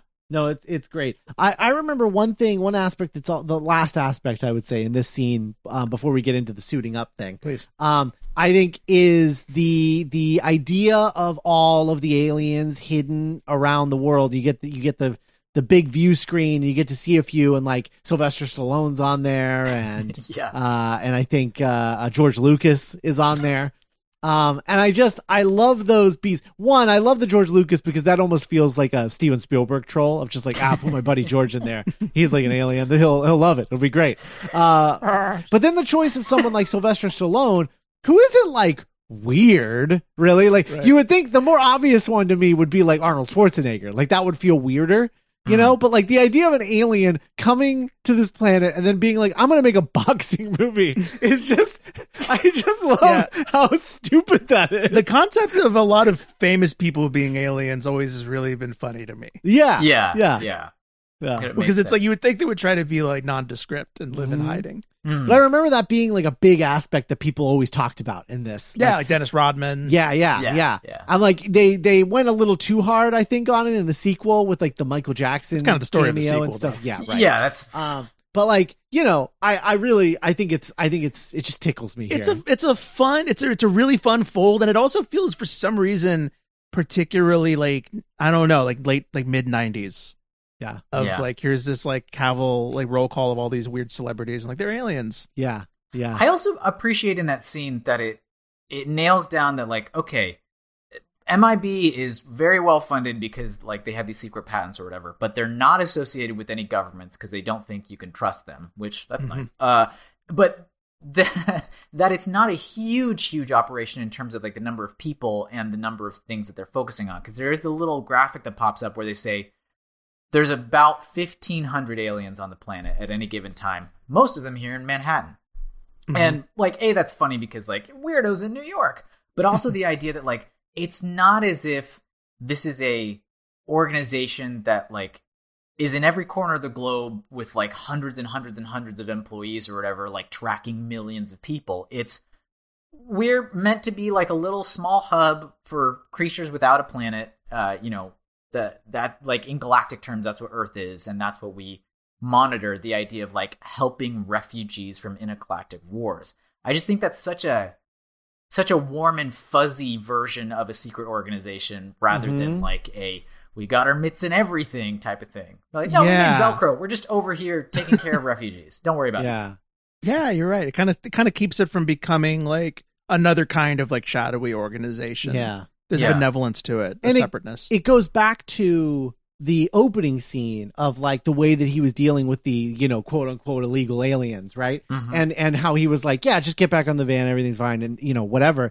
Because he cares about people, everyone on Earth. He's not part of like an American organization. The Men in Black are beyond that, right? Yeah, he doesn't have any kind of bottom line to answer to. Right. His focus is protecting human beings, and that includes everyone. So he doesn't really give a shit about your border patrol. Like, what even is border patrol? Like, everybody's on this planet. Like, fuck off, you know? And I love that. I love that about that organization, you know? Yeah, there's a humility to the Men in Black that makes them as an organization feel wise. That's like, they're smart enough to know how, like, we're human. We're flies. Right. We just have to, we're Switzerland. Oh, and we went over the best line in the movie probably, which is person is smart. People are dumb. Panicky, dangerous animals. Yeah. Yes. Yeah. It's so good. And that's exactly what he's saying is like, no, we care about persons, but like people you have to deal with in a certain way because it gets crazy. Yeah. but we want to protect everybody, and and it's yeah, you're totally right, Zach. Like it adds this warm and fuzzy element to this government organization, which is what allows you to root for them when you wouldn't under normal circumstances, or at least not this quickly. Right. Like we have to be introduced to the existence of them and be on their side and cheer for them within this short movie. On this kind of the movie, weird kind of quietly takes on the one day on the job kind of vibe. Mm-hmm. Just like on the beat, and thinking about the things that they are asked to do is like very routine and like person to person based. Yeah, like, hey, we have this guy who's not supposed to be in Manhattan. He's driving. Let's make sure he's okay. Let's not just go check in on Reggie. Just go check in on Reggie. That's the task. Yeah. Mm-hmm. Yeah, I love that. Because it makes them, you know what it makes them feel like? It makes it feel like the whole planet is like Mulberry, or is that the name of the town? Mayberry. It makes the whole planet feel like Mayberry, where it's just like man, can you just go check on Mr. Wilkins and make sure that he's okay? Yeah, of course. Hey, Mr. Wilkins, you probably don't want to do this, There's a scene where Jay has to help give birth. Yeah, and he's like getting slammed into the car while Kay is just like talking to Reggie, and then they get back in the car and Kay's like, did any of that seem weird to you? Yeah. That is like an animation technique. The exposition in the front, party in the back. Exposition technique in animation of like, hey, like kids don't want to watch exposition, but they need exposition for a good story. So do something fun in the background while the exposition is happening in the foreground, and you get to have your cake and eat it. And that's like a fun technique, and it's like perfectly exemplified in that moment. I love that. I love that sequence. It did throw me for a loop this time watching it. I did not realize how prominent the World Trade Center is in that shot. Yeah, it's just there, man. I'm like, oh wow, this was a different time. Wow. Yep. Like 4 years. 4 years. Crazy. I want to talk about the identification deleting, which is just the finger burning. The finger burning. But then like when Kay just brings up his birth certificate, his social security number, your social security card, and all these things up, and just hits delete. Like he just, I don't know what app he's using. He has to hit delete. Like he can't like take them and drag them to the trash can or anything like that. He has to physically delete them. Where there's blanks. Yeah. It's so great. And then they delete his name until there's only a J, and then the J turns into like his new employee file. It's so silly. Yeah. I love it so much. A brief note on the suits that the Men in Black are wearing. Yeah. They were talking about what kind of suit they were going for, this kind of retro 60s. And what they ended up looking at were the suits that Cary Grant would have tailored for himself. Movie star Cary Grant. And the way those suits were tailored, where they had kind of a broader shoulder. Yeah. But were slimmer at the body. Wow. And so that was the kind of the outline that they took, and the costume designer in the book says technically you could credit Cary Grant as the suit designer for the Men in Black. Wow. That's amazing. That's like a slim cut suit. Was that a thing before this? Did this movie create the slim cut suit? When I think of 90s suits, like off the rack slim cut suit. There's actually, Bo Welch in the book says he was like, there was like a 60s swing kind of like mod revival that was on its way, and he's like, I called it by like a year ahead with this movie. I think this is where we're headed. Yeah. The same year was it 97 Austin Powers? Oh, I think so. I think this was the same summer. Yeah. So there you go. Yeah. Austin Powers. Yeah, I would just like, if you looked up like what basketball players wore, what sort of suits they wore at the time, I think it was all big. Yeah. Like, actually, if you even want to look at what Will Smith is wearing in the last scene of the movie, it's a lot more 90s. I have a lot to say about that. Oh, for sure. When we don't get ahead of ourselves. I want to talk about the Ray-Bans. Sure. Which I remember as a kid thinking those are the coolest sunglasses I've ever seen in my entire life. Mm-hmm. And now I watch it and I'm like, those look like they're worth $5. they look really cheap. And it's just like, it's just aesthetic changes in terms of like 90s versus 2021. But it was off-putting watching him put them on and be like, these are cool. And I'm like, you would buy those at a gas station for $5 now. I make this look good. Do you though? Yeah, does that look good? Yeah, I think you can make a lot look better, actually. What's the other kind? What's the kind that the Blues Brothers wear? Those are Wayfarers. Wayfarers? Okay. Yeah. But that is a cut of Ray-Ban. I think they're Ray-Ban Wayfarers, I think. Yeah, I think they own those as well.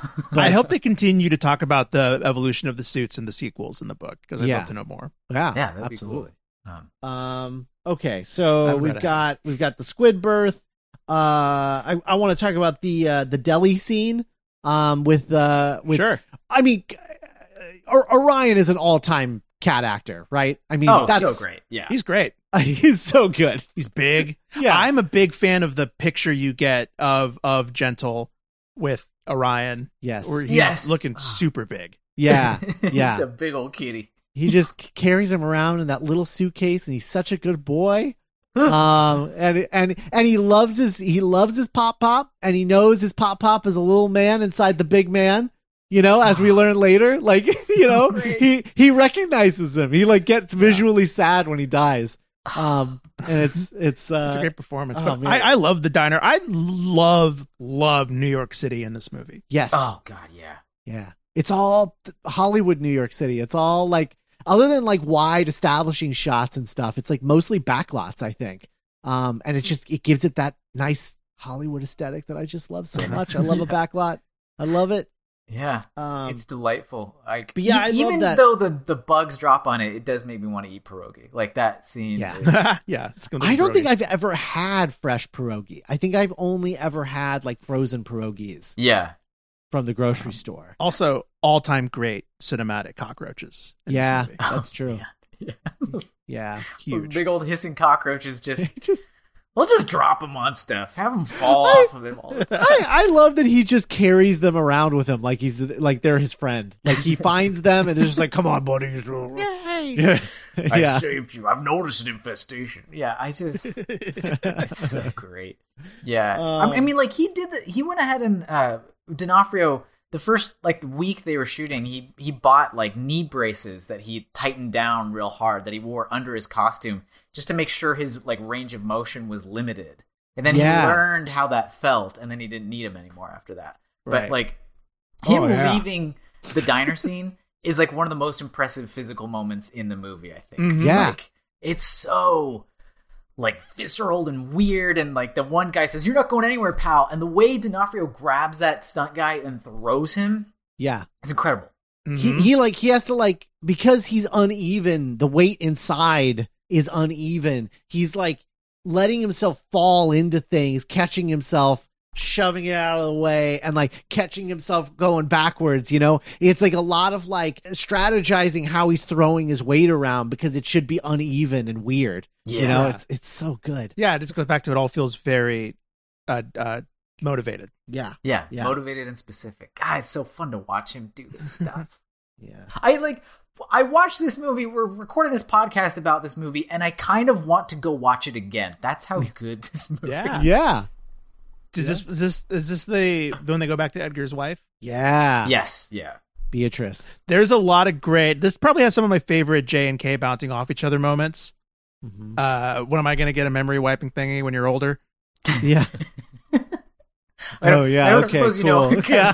When you grow up, that's why. When you grow up. Yeah. I don't suppose you know what kind of creature leaves a green chemical trail and craves sugar water. And he's like, "Oh, that was on Final Jeopardy last night." Yeah. Alex said something. Yeah. And this is when they have their first big. I really like their kind of philosophical difference behind what your responsibility is when you neuralize someone. Yes, yeah. Jay's, make it a happy memory. Yeah. Yeah, Jay has this empathy that we don't see with Kay, who's been on the job forever and ever. That's like, no, like we should leave her a little better than we found her. Yeah. It's almost like Kay recognizing that it's time to go because, I should be taking better care of these people. Yeah. Like, when he like watches, like, he's reluctant about it, but when he watches how much Jay is like, no, and he didn't appreciate you anyway, and you're gonna get some nice dresses, get a decorator, like that. He cares so much about because this bad thing happened to you. Because it's so good. And what's great about that is like his reaction to it feels so genuine, and as the art director, the set designer or whatever, they were probably like, oh, like, cause like It's in the story now that this is a weird place. right. And but also like they did their job. They made the most hideous looking house that they could imagine. Oh Weird man, and Egger. it made Will Smith's performance better. Like a suit, Egger. like an Egger suit. Yeah, and I also really like that scene because you realize that she's more perceptive than you would maybe give her credit for. Yeah. She's closer to the mark than she even knows. Yeah. And I like that she is still totally like a Barry Sonnenfeld big character, but it doesn't feel like overly mean, Right. or she isn't just like a dumb country person. Right. Yeah. Yeah. Or how much of the horror of the Edgar bug gets sold by her reaction to what's happened to her. Or Right, her her reaction faint. to him in the first scene with him. Pulling his face back. The way she's like shaking when she puts the sugar in the water, all that stuff. Like, Yeah. Secret MVP, you're right, Scott. Secret MVP. She's so good. She's yeah. so good. Is this when they go to get the tabloids? The tabloids happened before Beatrice, Yeah, right? right. Because that's what lead her them to An Beatrice. alien took my husband's skin. Right. Yeah. Right. So they go to the morgue after this. Right. Right. So some few notes on the morgue. The walls are made of linoleum. Sure. It's a tough word. Love that word. They purposely went for green because they wanted to look like alien scales. Oh. And going back to, we talked about this is a very slimy movie. There are parts of the wall that have embalming fluid and slime on it to give it kind of this glistening kind of goopiness to it. Just patches of the wall. Just Weird. the environment itself is Wet. sticky and wet. Yeah. Yeah. Weird. And this is also when they note out the color blue is used very liberally, if at all, in this movie. But Walt said that the blue tends to pop more. Uh-huh. It tends to like divert the eye, so they wanted to keep your eyes focused on Will and Tommy. So blue isn't used a lot. Interesting. Also, if you go back to Men in Black headquarters, you only see black, white, and gray and silver. There's no other colors because they want the aliens to pop. Yeah, that makes That sense. works. God, I love Yeah. color theory in movies. I really do. I love Like, I'm colorblind, but I can grasp some of it, you know? Like, Yeah. I feel, oh yeah, this is what people it. experience. Yeah. Yeah, It's, but it was- it's cool because it's usually about like shades versus other shades. So like if somebody's wearing a red dress and you want the red dress to pop, you surround them with cool colors Yes.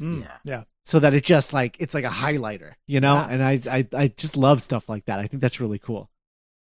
Yeah. We're not introduced to Fiorentino here because technically we saw her earlier when you know she first got neuralized, but this is kind of her big introduction, quote unquote. And I just love. I mean, this is the dumbest note I have here, but I just love that the way she is introduced is she just says, "Ugh, I hate the living," and that is a entire mood right there. Like I just you know, I stand forever. That is great. Yeah, she's a great character in this. I like how the movie lets her be peculiar, and you can see that she's living her own interior life.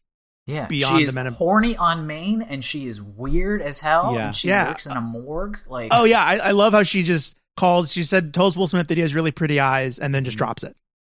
I'll be perfectly honest. I'm surprised, you know, in 1997, this character with this vibe, you would think would be played by Janine Garofalo. Wow. yeah, Like it is weird that it's Linda Fiorentino and not Janine Garofalo. This was pre Mystery Men. Right. And Yeah, actually adding credence to that, the fact that David Cross is later in the same morgue. That's You right. know, it's just like It's all played by like those kinds of dudes. right, yeah. Odenkirk. It's just like it's like all like Gen X comedians, right? Yeah. And like Yeah. I would have thought you would think that it would have been Janine Garofalo. This is a very but Gen X movie. It is. Oh, yeah. It is. Yeah. Low key a Gen X movie. There's but a yeah. part where they're heading to the morgue or leaving the morgue. Yeah, where Jay's like, I know what you're going to do. You're going to hit him with that Jack Webb look. And I'm like, whoa, Jack Webb. That was like a throwback in the 90s. Like kids today really. And there were moments in watching this movie where I did kind of feel like, oh, this is like a passing of an age. This is, Mm-hmm. I don't know. Yeah. That was wild. I love the little alien dude. Is the little alien dude supposed to be the same species as Kamel's character in International? Oh, No. I don't know. Okay. Okay. Yeah. I don't know. I just have a visceral reaction. I just remembered that that's a thing that That exists. exists. I think that's what that no was. Okay. I think I was Yeah. pulling a Wanda Maximoff. Like, no, we don't talk about that. No, I don't. No.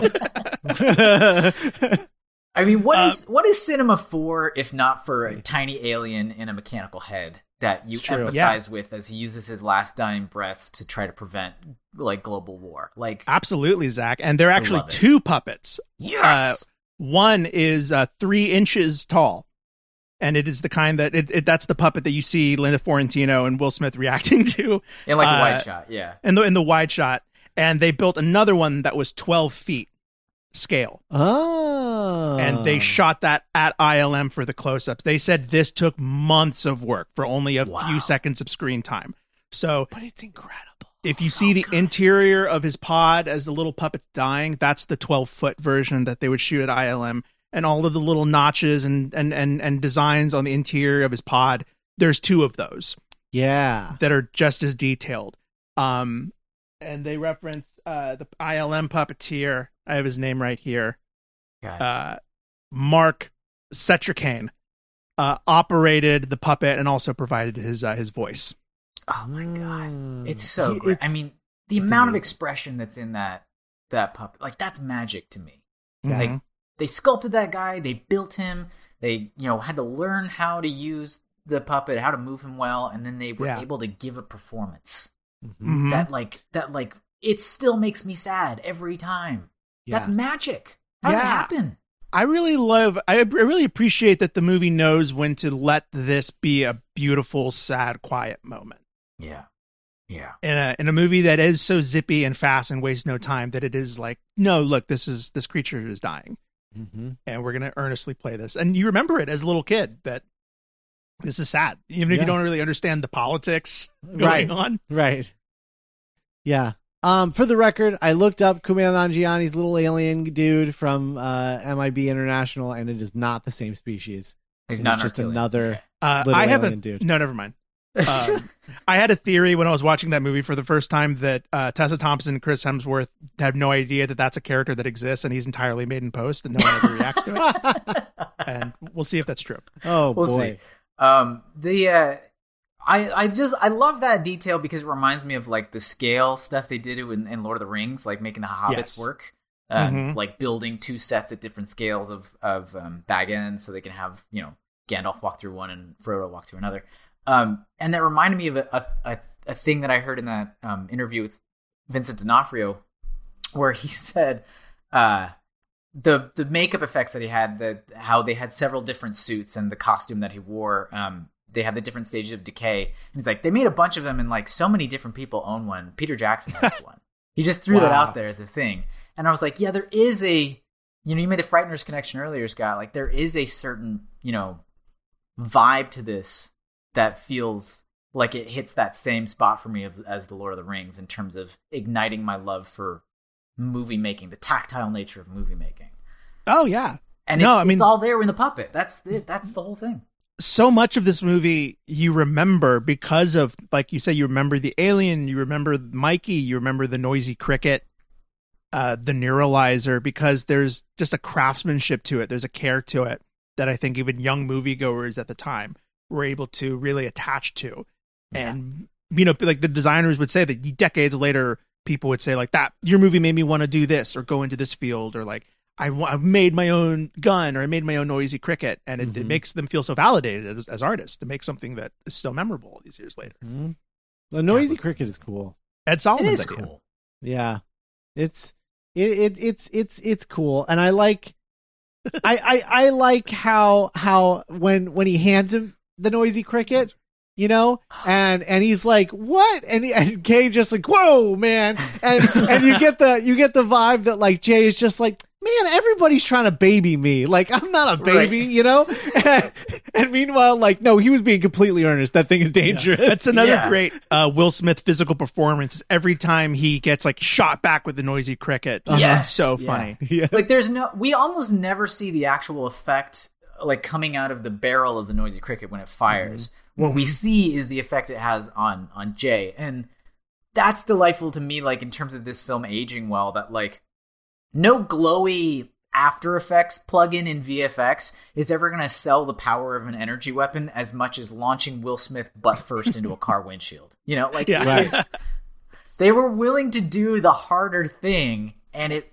lasts. Yeah, that just he almost folds in half, flying backwards. I mean, when he shoots it, it's so funny.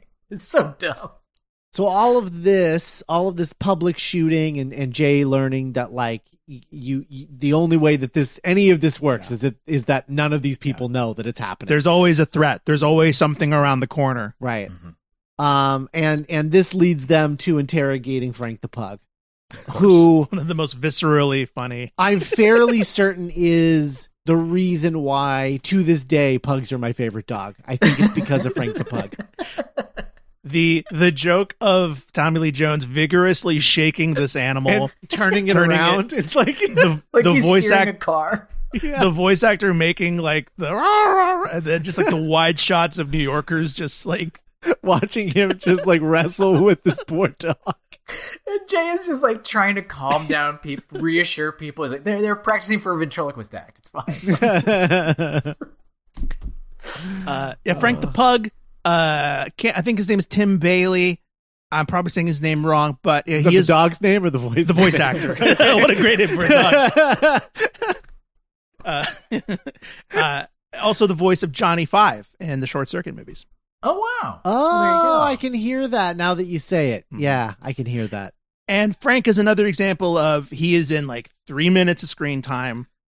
He's perfect. He's filling his role of he's like an informant. But he's getting out of town because the heat's getting up. Yeah. And he's just a person. He's just a living thing trying to live a normal life in New York. Yeah. Yeah. No, it's I great. love that. Like, just the introduction of Frank when he's like, he's next to that very skinny, pale man. And they're looks like dude from Rocky Horror. Yeah, he does. And he's just like, oh, that's the worst disguise. Yeah, that guy's definitely an alien. And then the dog is the one that speaks. Perfect. It's just beautiful. Yeah. And Frank the Pug imparts some wise wisdom, which is like humans are obsessed with size. Just because something is very small doesn't mean it can't be important. Yeah. And Will Smith, Edwards being a smart detective, smart guy, sees a cat, makes the connection. Oh my God, what if it was that cat that I saw earlier at the morgue? Yep. So good. And then we're like full sprint into the finale, basically. Yep. After that moment. Yeah. We go into the World's Fair because they go there to get the cat. And then that's when Vincent D'Onofrio gets the galaxy on Orion's belt. We never see the cat again. Which, if I just might say, the necklace, Orion's belt, if you will, was designed by Heidi Nashir Fink, who is a jeweler for movies that met Doug Harlocker. Has gone on to create props for such movies as Ocean's 11, 12, and 13, and Patty Jenkins' Wonder Woman. Oh, that makes sense. The design of it feels like a Wonder Woman prop. It does. Like the sword and the bracelets and all of that. It's another very memorable prop. You remember Orion's necklace and like the ball. Yeah. Because you think, why would anyone give a cat something that huge on their necklace? That would be so annoying. You see the cat like droop down. Yeah. He was a big boy though. One of the few times they really lean into blue in that movie is seeing it reflected in her eyes when she notices it. Yeah. Very true. Yeah. Oh, and while we're talking, Linda Fiorentino did all of her own Edgar Bug stunts. Oh, nice. Wow. Nice. Yeah. Yeah, so then she gets taken by Edgar in the bug in the Edgar suit. I love that it's just because he needs a snack. Yep. Yes. She isn't like the key to anything. Well, he has to. She drives him to the World's Fair first. Yes. Yeah. And then he keeps her because he needs a snack. Right. But yeah, he's fine with letting her go.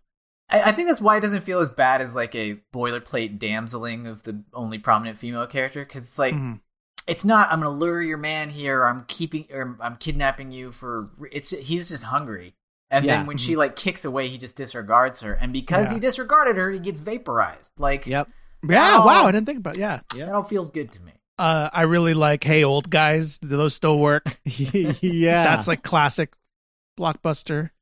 Yeah, I love the setup of the World's Fair because I love that there's two ships and they get to use both of them. Like in the plot. Like it, he's going to escape in one, they're going to shoot that down, and then he's going to go for the second one. I love that he has two chances at this. Keep him on this planet. So something that we've brought up a few times that I think comes to manifest in this scene, and this scene being like the Queen's Tunnel scene. Oh yeah, the red button. Yes. Push the red button. So what that is, that's a very complicated shot. So what that is they made a scale replica of the tunnel. It was an eighth size. Oh my God. Wow. This thing was 90 feet long. Oh my God. Replicated down to the graffiti. And so what you have in that shot is a combination, sometimes in the same shot, a switch between really sophisticated model work. There were model taxis, the Men in Black car was a model, but then also would switch back and forth between CG shots. And so what the filmmakers found, and they use this throughout the movie, is if you disorient the viewer between practical and digital and like mix it up, that the viewer is less likely to catch on, and you fall into the illusion more easily. Yeah. It's like but that's what you're looking at. That's really cool. It's like I think Penn and Teller talk about sometimes with magic is the idea that like if you keep changing the method you're doing, like people will buy. Like everybody knows magic's fake. The person wants to believe it. But if you show them something and then the second time you do it a different way, and then the third time you do it, you're doing it another different way, the buy-in that happens stacks exponentially. Yeah. And that's kind of what's happening on screen there. Like, and it's an exhilarating scene. I remember as a kid just being so hyped. Because I think about that every time I'm in a tunnel, ever. Did not die. I just went home. Also, I just love as a PSA in the movie of just being like, just wear your damn seatbelts, people. Like, I love that. Like, I love that. Like, Jay's too cool for seatbelts, and it bites him in the ass over and over again. And Kay gets to rock out to Elvis. Yeah. Have a good time. With his hair going back and forth. Yeah. It took 4 months to build that replica of the Queen's Tunnel. Wow. Man. And they kind of, say that again and again throughout the book is like, I don't know if we would have been given this time if we were making that movie now. Yeah. Yeah. And we'll get to it in the finale, but a lot of this movie is the story of the practical world kind of having to give way to this new digital world that's coming. Yeah. And can do things that practical effects can't sometimes. Right. Setting up how, I mean, this sounds bad but like setting up how sensitive the bug is to the death of other bugs. Right. Which granted, he should be. But you don't even I would realize be sensitive if people were constantly killing humans around me. Like all great villains, you can see where he's coming from. Yeah, absolutely. Yeah. So like setting that up the whole movie of like how sensitive he is to that. And then having it pay off here, which by the way, we get that one last great performance from Vincent D'Onofrio before he leaves the film forever with the I put it back here, like that whole thing with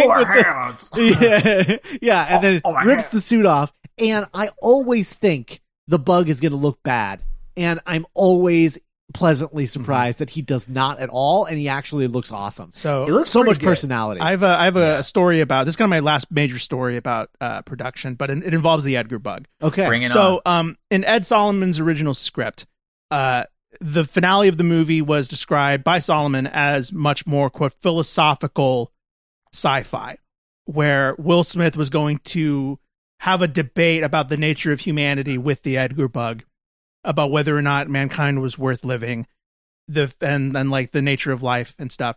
And Walter Parks is like, look, when I bought this thing, I liked the big guns, the suits, and the sunglasses. I don't think the audience is going to want a big, heady, philosophical conversation. So Rick Baker had been making this beautiful, gorgeous 12-foot Edgar bug animatronic that moved and talked and was physical, and it was like the torso and the head, and there's a picture of it in the book, and it looks gorgeous. Oh my God, I can't wait to see this picture. They were getting ready to film the finale the next week. It's the weekend. Parks and McDonald and Sonnenfeld, because Sonnenfeld agreed with Parks. He was like, this just doesn't feel like the ending that audiences want. It doesn't feel like this is where we've been ratcheting up. This is 4th of July. We want to see the big guns. Mm-hmm. Yeah. So speaking of big guns, they call up Steven Spielberg.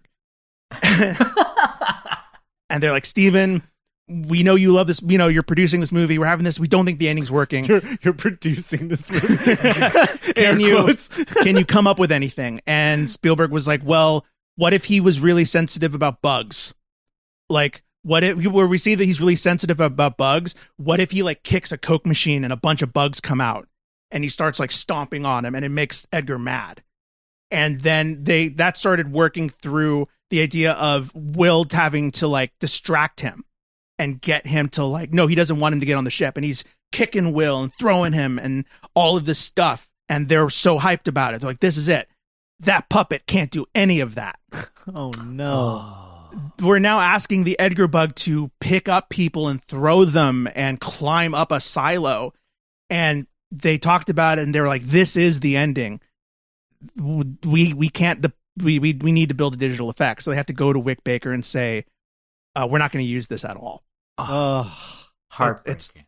Yeah. And Rick Baker, being a pro, understood. But it was this really somber, they were hyped about coming up with a really exciting ending. But when they came to the realization that like, this puppet can't do what we're asking the character to do, it felt like this moment of like the future of digital effects. Did really. he Landscaping shift. Did they use his puppet as a basis for? So the puppet is much more so. Carlos Fuentes, the designer of Mikey, also designed the Edgar bug, and it's there's a weird bug that he saw out in LA in the desert called like a bridegroom or a wedge groom or some kind of weird bug I'd never heard of. Okay. Cool. But so when Spielberg came up with the cockroach idea, they went back in and made him more roach-like in the final digital form. Oh. So in the picture that we saw, it's kind of more like a cicada, like kind of a generic beetle kind of dude. And so to make him more roach, to kind of make him it mean more to see the roaches getting smashed, they made him more roach-like in his final form. Got it. All right. Yeah. But yeah, there's a big, sexy Rick Baker animatronic that just never saw the light of day. Yeah. That's You're wild. definitely gonna have to show me this picture after we're done recording. It's like, have you ever seen the original werewolf designs he did for Cursed? No. Oh, No. man. Oh, That it's so sucks. cool. Like, spoilers for Cursed, I guess, but the character who is the werewolf in that movie, you can see the resemblance in the actual one that he sculpted and made for that. And it's a beautiful, interesting take on a wolf creature that I haven't seen anything like it in another movie. Wow. And it looks so cool and unsettling and much more human, but also like elongated and elegant in these like artsy ways. And it's like so sad that they just turned it into more of a generic bear-like animal. Yeah. In general, I think that's why Rick Baker ultimately retired, is because I think more and more his stuff was starting to get cut out of movies. Yeah. You know? Yeah. And I think, ultimately he was like, why am I even doing this? They don't even want this stuff anymore. You know? Right, yeah. Yeah. Because he hasn't stopped. Like, if you follow him on Instagram, he's like a great follow on Instagram. Yeah. Oh my God. He does new makeup like every other week or something like that. He puts himself into new makeup and it's awesome. But yeah, I love Kay getting eaten and shooting his way out of Edgar, out of the Edgar bug. I think that's really cool. And then he decides that he's ready to retire. And that, I wasn't training my new partner. I was training my replacement, which personally I call BS on, because it's like, well, I mean, you were missing a partner. I mean, that's that's I don't why. know. The fact that we have Elle showing up soon is a coincidence. Like, you didn't plan for Elle to show up to be, Jay's new partner. So, I don't know. It's a little silly. I have also always thought it was a little silly that they repeat the dialogue from the beginning at the end when Will Smith has. I love it. Don't get me wrong, but like it doesn't. When I watched it last night, I read it as like he's making sure he's setting up Will. Is he cold enough to give the answer that I did? Oh, interesting. Okay, because clearly he and Dee have been in it from the beginning. So when they talk about looking at the stars anymore, that's a shared experience they're touching in on at the beginning. Yeah. When Kay does it at the end, he's known Jay for a couple days, basically.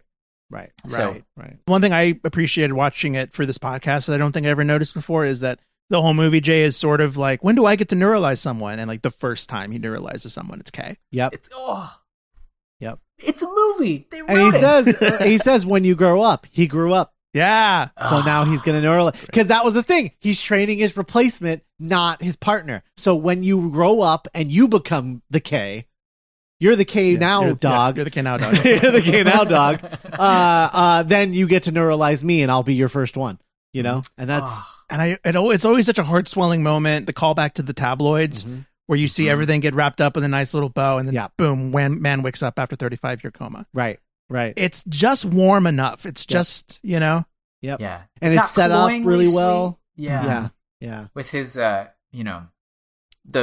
better to have loved and lost than never to have loved at all moment earlier on. Again, one of those things where it's like, it's just a little quiet. Try it. Yeah. Like a little quiet moment in the midst of that stuff that makes you think the movie isn't barreling ahead at Mach 10 or whatever. Right. But then pays off in such a delightful way at the end. Yeah. And it just feels like a hug.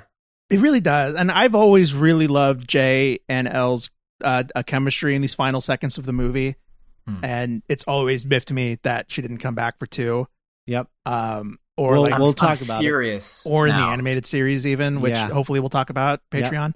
Yeah.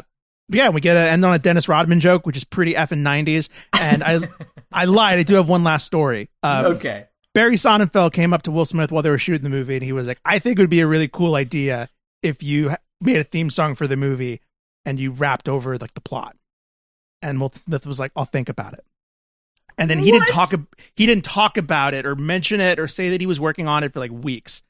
One day, Parks and McDonald and Sonnenfeld are walking through the parking lot. They're going home. A black limo drives up. Windows roll down. It's Will Smith. He says, get in. I want to play you something. Oh my God. And he just plays them the song. That's so great. And they're like, oh man.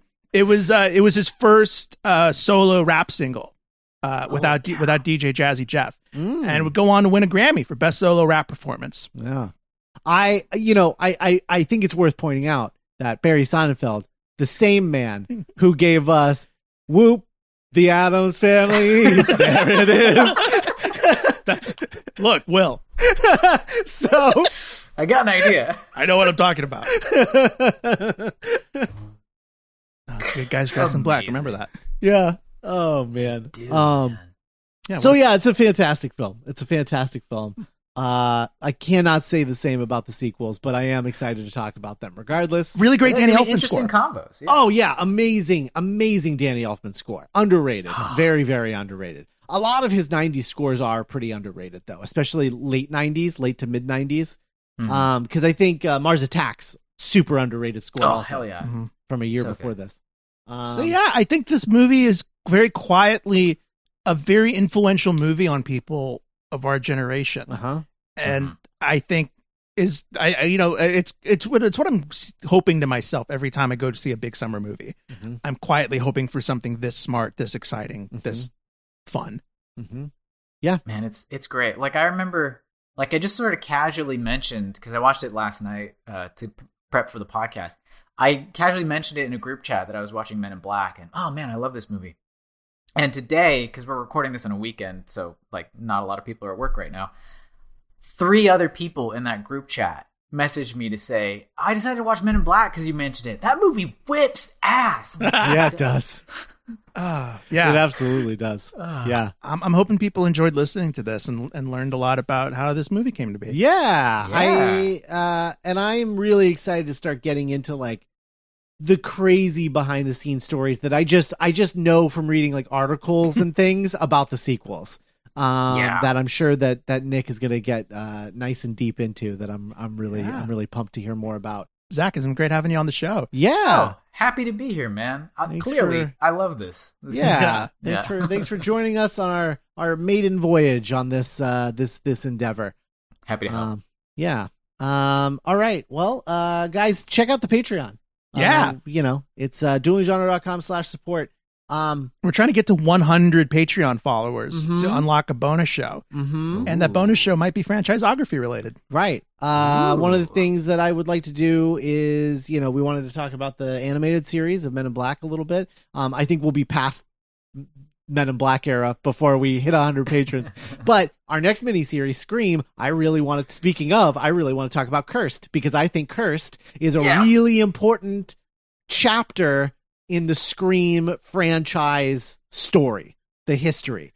And so like, I really want to talk about Cursed, but the only way we're going to be talking about Cursed is if you guys, if we cross 100 people on our Patreon. So, and we want to do that with like every miniseries, do like little extras, here and there. Or extras when we cover the X-Men. Right. Exactly. Yes, absolutely. So we'd be looking for like little thematic bonus things related or tangentially related to the miniseries that we're covering, the franchise we're covering. So that's duelinggenre.com/support. Plus, at the $5 level, you unlock Dueling Genre Versus, where I think right now we are covering Batman the Animated Series an episode at a time. We just covered the entire first season of Buffy, hosted by Cass Fredrickson. Right, and the new Versus is hosted by Adam. But from Tales from the Short Box. But Nick and I do guest on both of those Versus seasons. And then I host a little show called Dueling Genre Tonight every week, where I talk about the latest in pop culture news. With a revolving panel of guests. And those are both Patreon exclusive shows. Yep, exactly. So if that sounds like something you'd be interested in, check it out. duelinggenre.com/support. And we'll catch you guys next week with Men in Black 2. Bye. Bye-bye.